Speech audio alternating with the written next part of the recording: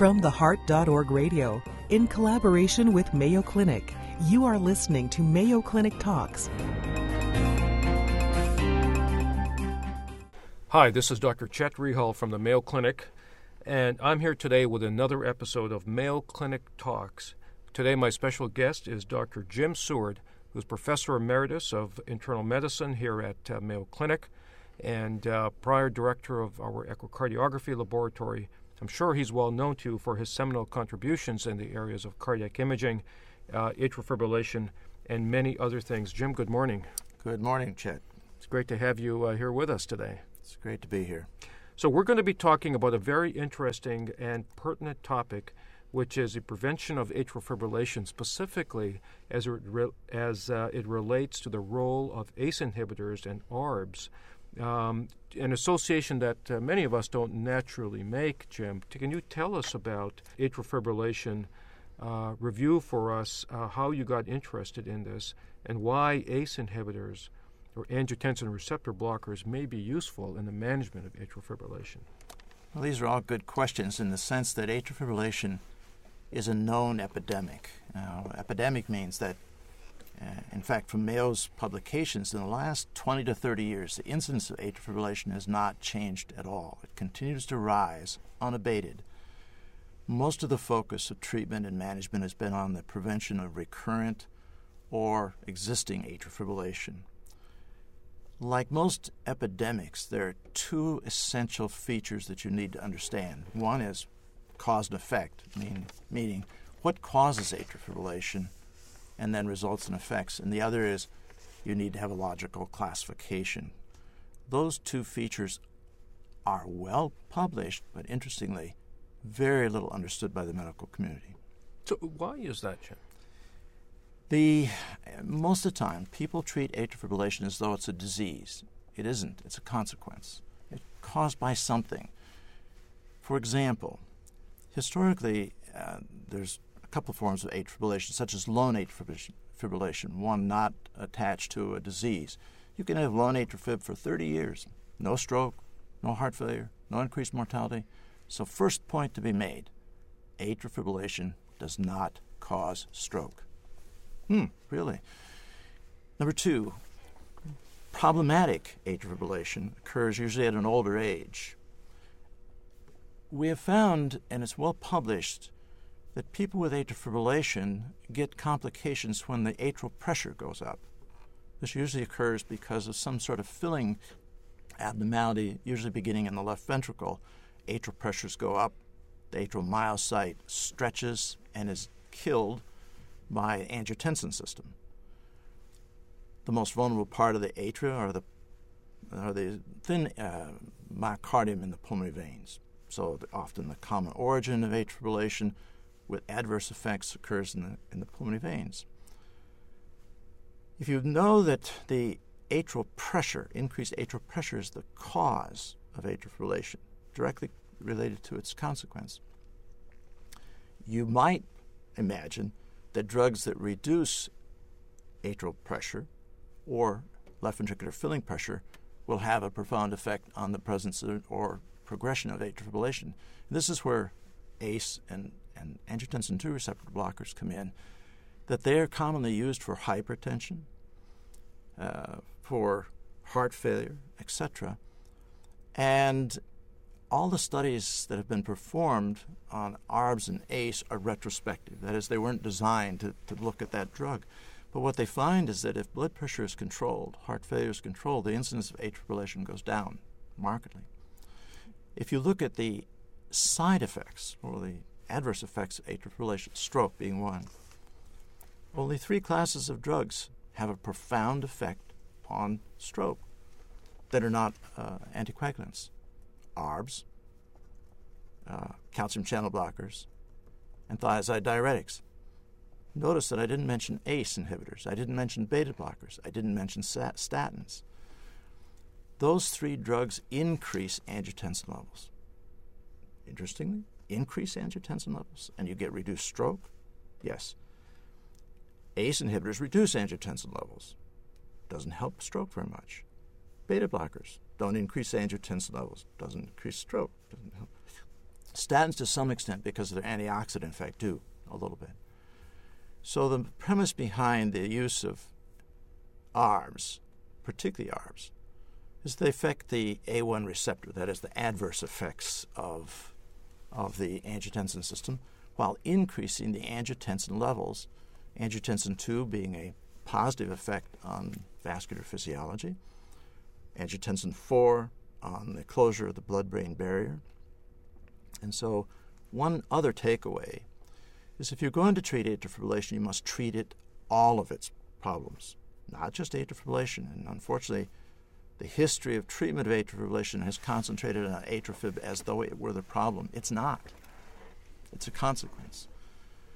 And it appears that the increase in atrial pressure is the primary cause of adverse event-related atrial fib. So back to the things. Classification. There's a benign form of atrial fib where the atrial pressures don't go up. We call that primary atrial fib. There's an adverse form of atrial fibrillation. Atrial pressures go up. That's called secondary atrial fib. That's the cause and effect appears to be a rise in atrial pressure. Jim, you mentioned earlier that left atrial hypertension induces apoptosis in atrial myocytes. It's not apoptosis, it's death. If you take a myocyte and stretch it, it will die. If you take a myocyte and reduce its stretch, it will hibernate. Apoptosis means sort of a programmed death. Well, stretching a myocyte is not a programmed death. It's death by stretching and pulling it apart. And the angiotensin system is directly related to causing that death of the myocyte. When the myocyte dies, there's replacement fibrosis. And with that, you get electrical heterogeneity. The most vulnerable part of the atria are the pulmonary vein and the interstices, the thin parts of the atria. So if you do an ablation procedure and isolate the pulmonary veins, but don't treat the underlying cause, atrial fib will come back 1, 2, 3 years later because of the other stretched myocytes in the atria. Jim, is this entirely a hemodynamic effect? It's a hemodynamic, but it's also a structural effect and a sensible structure and physiology. The point being that today we have physiologic tools, mainly echo Doppler is in the American Society, American College of Cardiology, the most important test for the determination of heart failure is an echo Doppler study. You can measure atrial pressures today, and there is no other way. We have no other means of doing it except a catheter. So if we can measure the presence of atrial pressure, or elevated atrial pressure, we can distinguish primary from secondary atrial fib, that which needs to be treated. Primary atrial fib is best treated with ablation procedure, whereas secondary atrial fib probably will benefit immensely from the use of something that will reduce filling pressure. Question you might ask, what about ARBs versus ACE? I mentioned one reason. What about stroke? ARBs have a tremendous effect on stroke. 45% reduction in stroke incidence with ARBs. What do you get with warfarin anticoagulation? Around a 50%. What if you use the two drugs in concert together? It's believed that you get a tremendous effect on stroke reduction. What if you can't use warfarin or an anticoagulant? What you'd like to do is normalize the clotting system. Why is it associated with stroke? One of the largest concentrations of nitrosyl products in your body is in your left atrium. And if you kill the cells or kill the tissue, the nitric oxide effect is markedly reduced. And this seems to be why the clotting system becomes more hypercoagulable in the presence of atrial fib. It's not caused by atrial fib, it's caused by this pressure elevation and cell death.